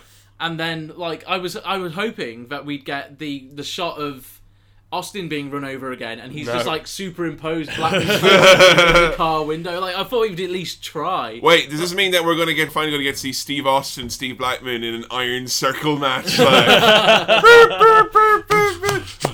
I think what happened with Steve Austin was that Viscera was slapping the side of his car and hit it too hard. It flew over and smashed Steve Austin. That's what happened there. But yes, Shane McMahon claims without a shadow of a doubt Steve Blackman ran over Steve Austin, who then comes out with his new music. Step up in the nest and the buck in the hill and the beer and the mud in that you there. What do you think of this, Billy? I don't like Disturbed. Oh, me neither. But I'm putting the limit inside it. He doesn't. Austin doesn't need vocals in his theme. Austin's theme is Well, good great enough because he as it doesn't is. get vocals. He gets a guy going. And Disturbed as well. Disturbed on. When I think of Austin, I don't think of fucking Christian new metal. These guys sound like Delirious from Shakara.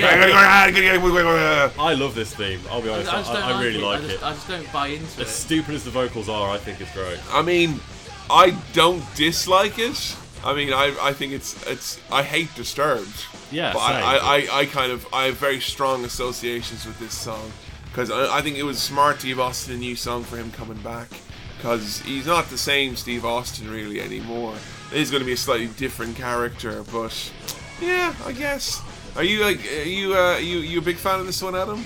Oh, as a kid, I used to love it. Yeah, I mean, we all tried to figure out this was back before the internet. We couldn't look up the lyrics, so you had to try and guess it by listening. What do you think they are? As a kid, I heard it as "Step up till the man with the muffin will kill you," because I think that you're betting that you will. Right. Great songwriting. Step up in the man's in the camera, the hail, and on the family with the only the beginning. And I got words here and there. What is the limit inside you anyway? Like, who knows? But anyway, Steve Austin starts staring down Steve Blackman. And he gives him a stunner, which Shane McMahon starts celebrating, jumping for joy. He's like, yeah, I told you he did it. Get some beers for Austin. Yeah, he immediately goes and gets the beer. He's like, oh, I got your beer, man. I got your beer. He's so eager to please him. Austin toasts Shane McMahon, which I think at this point is the greatest moment in his life. But we get the beer stunner, which I always love. Shane McMahon, just goes taking flying, a swig of beer. Takes a swig, and he gets the stunner, and as he's flying back, he sprays it all out, and it looks spectacular. So he gets a stunner, and then another, and then another.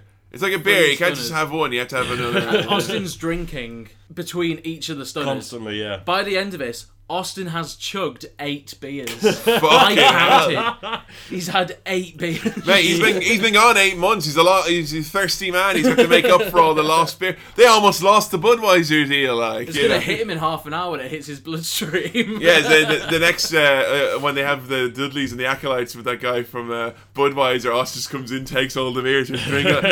You have to say what's up to drink the beer. Shut the fuck up. Brilliant. Austin is back. And back for good. That's what Jim Ross says.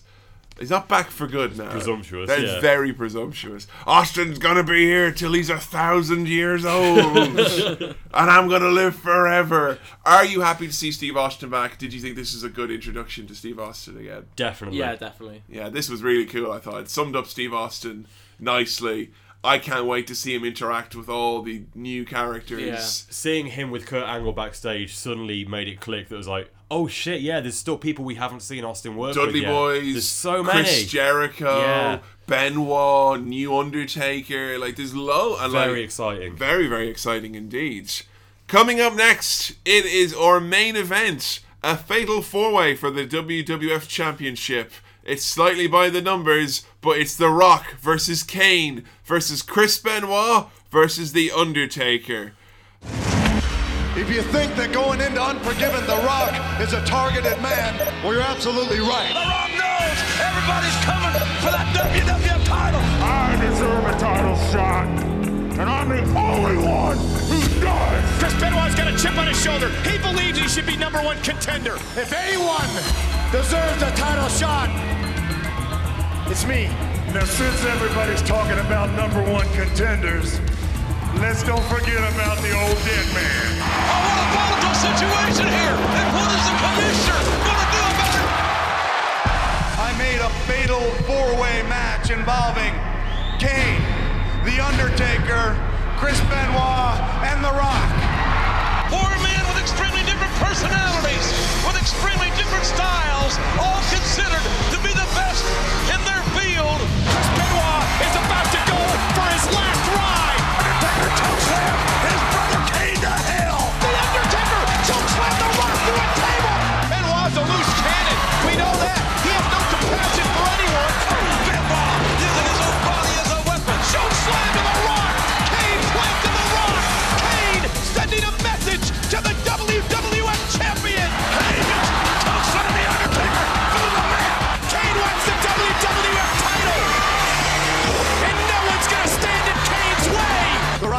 for one reason and one reason only, and that's payback. Here comes the Triple Devil!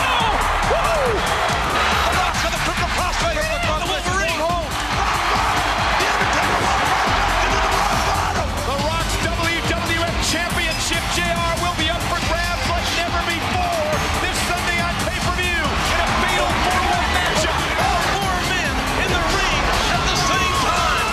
The first man to score a pinfall intervention will exit Unforgiven as the WWF champion.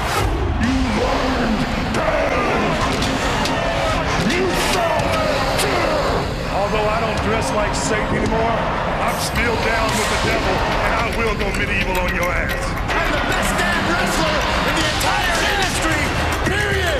Prove me wrong. The Rock's back is against the wall and Unforgiven, with three men gunning for his WWF title. And Unforgiven is the biggest. Get The Undertaker, get Kane, get Chris Benoit, and The Rock will do exactly what he does best, and that's lay him to smack it down on all their candy assets. The promo there, the lone highlight for me being Undertaker saying, "I'm still down with the devil, and I will get medieval on your ass." Mate, what are you doing? I tried to stick up for you. Yeah. You make me look like a fucking dick in front of my friends now. Coming out with this UFO enthusiast. Medieval on your ass. Well, you're go-karting at the weekend as well, are you? Gonna show me your Magic the Gathering cards as well, are you? Oh, have you got all the fancy shiny ones in your big black folder? It made me look like a fucking twat, mate. Good God. As far as I'm aware, the storyline of this is everyone wants to eat The Rock. Basically, yeah. And then the Rock does a little promo. The Rock's promo here. Let's play it. Well, Rock, apparently Stone Cold Steve Austin will leave here tonight not getting what he wants. But will The Undertaker, Chris Benoit, and Kane get what they want? Mainly your WWF Championship.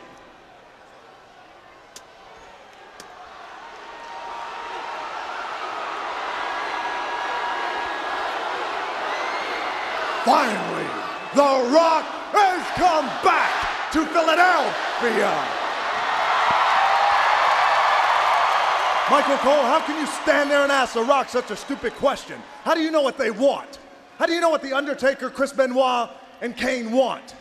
Maybe Kane just wants a box of matches so he can go light his big red ass on fire. Did you ever think about that?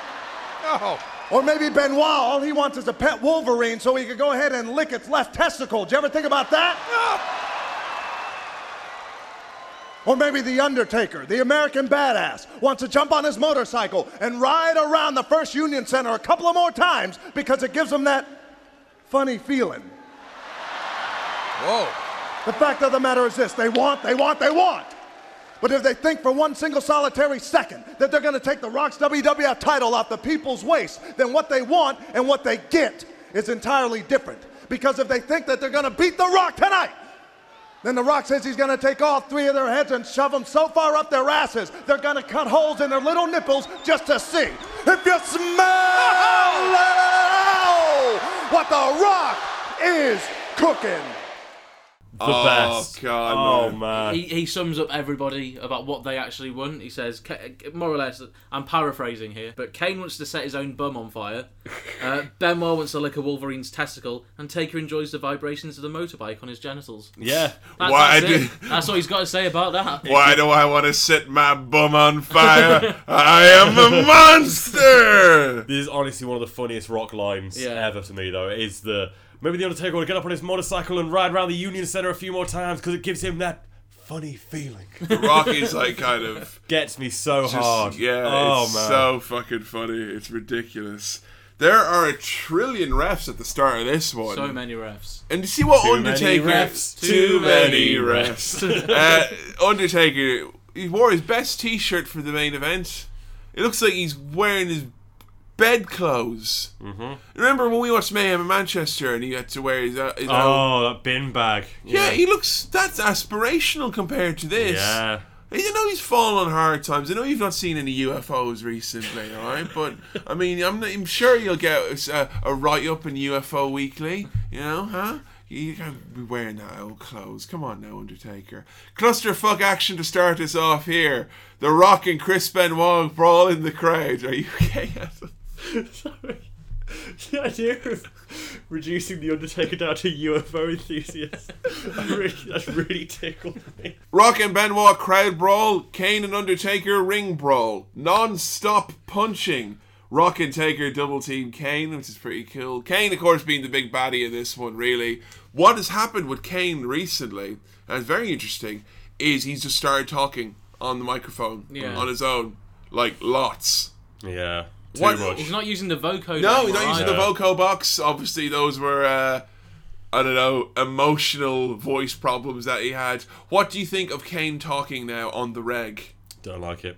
I don't mind it. It gives him a bit more to do. I've never been a fan of Kane talking. When he's it meant opens to be up the the doors monster. a bit more from though. That he doesn't need a Paul Bearer or a Tory or something. He can he can be his own man now. It gives the character more depth. Yeah, well. Exactly. I mean, that's what you want. Like, I don't want. I don't know. I wouldn't enjoy Kane if he was just this anonymous guy. I think why I don't like it is because the way he talks. He just talks too regularly. I think he sounds like the apes from Planet of the Apes because he's got the thing over it, like he's got like that mask over him. So he's like, Kane must never kill the other Kane. Do you see the destruction that the Undertaker is capable of? I told you. I just think that he talks too much like a regular dude and not enough yeah, like I get a big it. red He just sounds like he could be like just some bloke. Yeah. Not a man who has got, He could very talk. disfigured. I remember being really Still disappointed that they just dropped the voice box because I thought the voice box was one of the most intriguing things if they kept ever. The voice box, that would have been cool. Really cool. And I thought, it was good in the sense that it opened up Kane's what he could do more. But I was upset in the sense, though, that it's kind of like it makes Kane like other wrestlers now a little bit too much for my liking. He's not as special as he once was. He's not different. He hasn't got that unique quality. He's just, he's got his promos now, Yeah. Whereas before, it's like Kane might be pushed into finally saying something and taking out his voice box. And it's like, whoa, he's going to finally say something. Yeah. So he's just kind of a little bit more by the numbers now. Undertaker gets jerked down off the top rope by The Rock. We get a ref bump, and then the Undertaker grabs a chair and smacks The Rock. And we get some... I was like, at the start of this match, my arms were all folded, kind of going, oh, it's just a fatal four-way. There's no big thing. But I really started buying into these near falls and close encounters and things like that. It's very quick as well. There wasn't any lying around from anyone waiting, just letting other guys do some stuff and they'll take their turn. Everyone's getting involved with everybody, which I enjoyed. Awesome. And it's very rare to see in a fatal four-way. Everyone's always fighting. Yeah. Benoit pins the Undertaker with his feet on the ropes and is once again declared the WWF champion. But Mick Foley comes out and overrules the decision to a massive pop. It's kind of funny that Benoit twice... in the space of 3 pay-per-views, this has happened to him twice now. It's quite funny, isn't it? Like he's like got a chip on his shoulder for the rest of his career, basically. And I was going to be pissy about it and be like, oh, you're repeating the same spot we did at Fully Loaded here. But then what happens straight afterwards is brilliant because Benoit's like stood on the ramp and then he turns around and Kane, Undertaker, and The Rock are all lined up there. Their hands oh, you've done it now, boy. You've gone and made a big mistake. All right, I can't allow for you to think you just walk away, mate. Like, turn around. Yeah, that's enough. All right, now he has to face the Piper because he's going to pay. All right, the end is now. And it is going to be his judgment day. The Rock steps to Undertaker with the ring steps, and oh my god, what a fucking smack on the Undertaker very, there. Very loud. Chris Benoit with Air Canada to The Rock. Oh. But then in a moment which we would see several times after the man's death, The Rock puts the crossface on Chris Benoit. Do you ever see that thing that Triple H and Shawn Michaels did after Benoit passed, where they kept doing the crossface out of the blue? Yeah, it's like pay-per-views, they would just like pull out the crossface and start doing it and I remember they mentioned about it once, in some interview. They're kind of like, oh, you wouldn't understand, it's our thing, and they would just pop in the crossface randomly. Well, he did it at WrestleMania 30 against Bryan, didn't he, Triple H? He put him in the crossface. Yeah, Triple H did it, Michaels did it, Cena did it once, I think. But I remember every time it would happen, I would literally be screaming at my TV going, why are you doing this? Can you please... You're fucking around with things here. It's don't. Weird. It's so strange. Yeah, but that was it. Definitely, that's one of people have kind of forgotten about because they stopped doing it recently. But in the years after Benoit's death, after that tragedy, other people doing the crossface, and it was meant to be some sort of like It's a tarnished move now. it was this veiled kind of thing, like kind of meant to be a tribute or something. I don't think it was meant. I mean, it looked like it looks on the surface as a tribute, but I think it was them trying to kind of go like, "Oh, we're doing the move" or something like that. That's trying to be edgy. That's I don't get. Only they know. To be Yeah. honest, but I'm sure someone will tell us on Twitter why they reckon they did it. Like, Because Owen Hart's a piece of shit. I think so. Yeah. I mean, we don't know why they did it, but do you reckon you know why they did it? Let us know, please. We want to find out. The Rock, of course, has Benoit in the crossface, but at the same time, Kane chokeslams The Undertaker. The Rock goes for the people elbow, which gets viciously stopped by Chris Benoit. He just smacks him with this gross fucking clothesline. Yeah. Like, whoa, mate, that is not on. You can't stop a people's elbow. The crowd boos so much. It's crazy. The Rock eats the last rise. I remember distinctly thinking at the time, oh, only like small guys like X-Pac or whoever are going to take the last ride. The Rock's not going to take the last ride. He fucking does. He takes it like a champ, man. Oh my God. Benoit lays out the Brothers of Destruction and locks the crossface in on The Rock. It looks like The Rock is going to tap, Yeah. but Chris Benoit eats a choke slam. Taker and Kane start brawling outside, and The Rock manages to get the rock bottom on Chris Benoit. Absolute insanity these last few moments, but The Rock manages to survive and get the pin and keep his WWF Championship. Wow, I was really impressed by this match. It was a lot better than I expected. Yeah, I was just kind of like, you know, For a didn't think fatal it was much, four-way, but did really, really good. yeah, there was. You know, everyone was busy, you know. It was a shorter match as well, I think, than what we're used to for a main event. But it's not as if we had lengthy sequences of crowd brawling or guys being knocked out of the match and other guys taking turns. Everyone was pretty much, you know, on form on this one. So, I don't know, yeah. And that's Unforgiven 2000. All that's left to do is ask for Match of the Night and MVP, Adam. Match of the night was Kurt Angle versus Triple H for me. Absolutely stellar match. The ending was weird, like I say, it made me feel very uncomfortable because I thought, I understand what you're saying about they couldn't make Triple H and Stephanie faces, but I thought that would have been a much nicer ending and a better moment to finish that rivalry off. Considering it was so emotional and like, you know, the crowd was really invested in it, I think they could have afforded to just have that nice proper little ending, put a bow on it. Yeah. But still, amazing match, great psychology and brilliant storytelling. MVP is tough. There's not like anyone would do anything particularly amazing like going above and beyond tonight, I don't think. Yeah. I'm going to go with Triple H, I think, maybe, because just seeing him trying to do the storytelling from a babyface point of view, and not just a babyface, but like a really disadvantaged underdog babyface that's all injured and he's got like personal problems going on with his wife. Yeah. I was really surprised to see that part of Triple H at this point in his career, so yeah, I'm going to go with him for MVP. I think. Awesome. Billy, Match of the Night MVP. I echo Adam on both counts for the exact same reasons. Fantastic. Nothing really I can add to it. But thoughts on the pay-per-view overall? It was good. Really enjoyed it.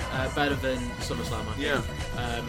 But yeah, really, really enjoyed it. I don't think it was a bad match on the card. No, and I really enjoyed the thread of Steve Austin running the whole night, which was really, which was really, really interesting.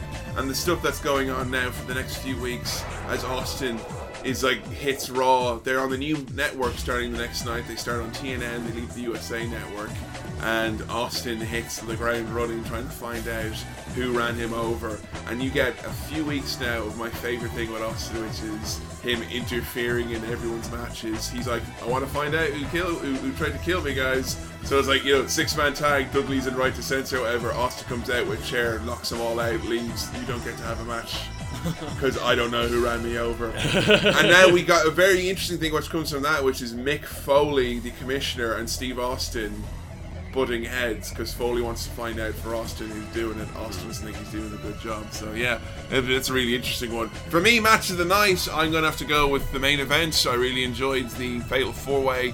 Really impressive work from all four people. And MVP, I'll echo your sentiments, Adam, definitely for Triple H.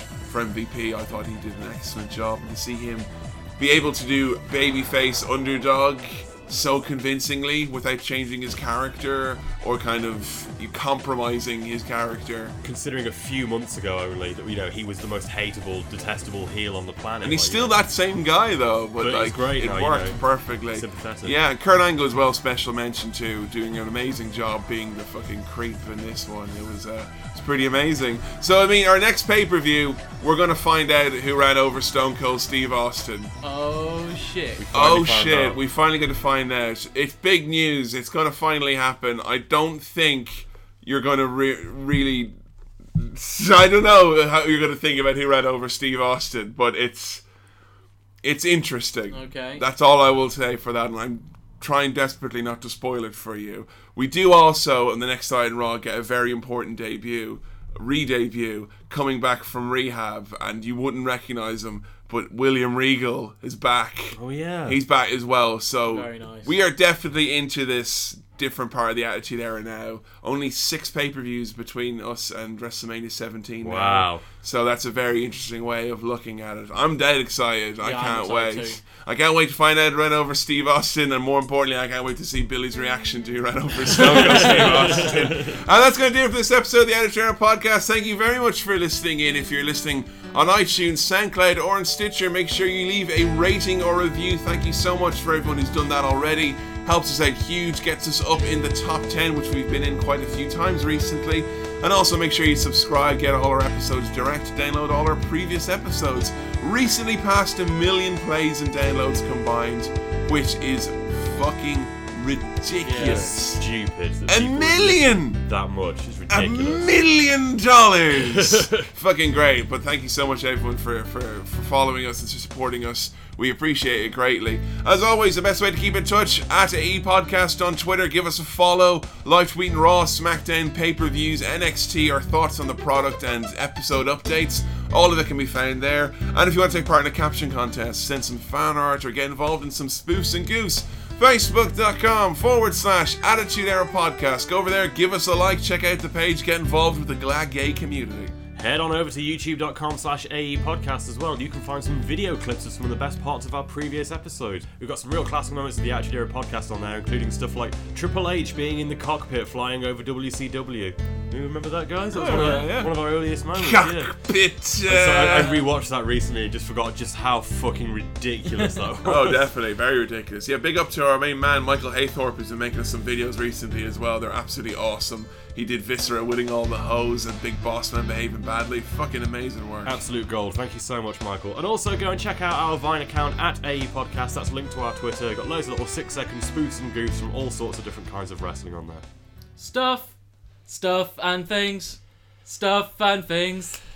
Butchermania.com. I said no hits, deep tracks only, bro. Come on. That was good. That's good. Butchermania.com, go to it, I guess. Dave Matthews Band. I hope Matthew's okay with the way you're plugging his website. I fucking hope the ants are okay with the way you're plugging things. But anyway, if you're also in the market for a wrestling zine, considering that print media and wrestling haven't had a great track record as of late with all the magazines going out of business, be sure you get involved with Calling Spots. It's fantastic. Subscriptions available now. Issues cost £2. High quality wrestling media with articles from myself and drawings from Adam. Be sure you check it out. If you like this show and you like the humor and the style of humor, you will adore Calling Spots. And of course as well, if you're a hardcore member of the Glad Gay community and you want to give back monetarily and give us back a few quid, and just that, help us arrange recordings with our main man Billy, help us pay those SoundCloud fees, be sure you head over onto selfie.com/AE Podcast. For $5 or £3, our wrestling commentary tracks are available now. Wrestling movies of years gone past like Beyond the Mat and Wrestling with Shadows, WWE films like The Condemned, and even WWE Network documentaries like CM Punk, Best in the World. Hear us talk over them, hear our thoughts, play alongside. We've got amazing feedback from them so far. They're available now for £3 or $5. You can pay with PayPal. Selfie.com/AE Podcast. That's going to do it for this episode of the Attitude Era Podcast. It's a goodbye from me, Kevin. And me, Adam. And me, Billy. And we'll see you next time on the Attitude Era Podcast when it's No Mercy. And we're going to find out who ran over Stone Cold Steve Austin. I'm looking forward to it.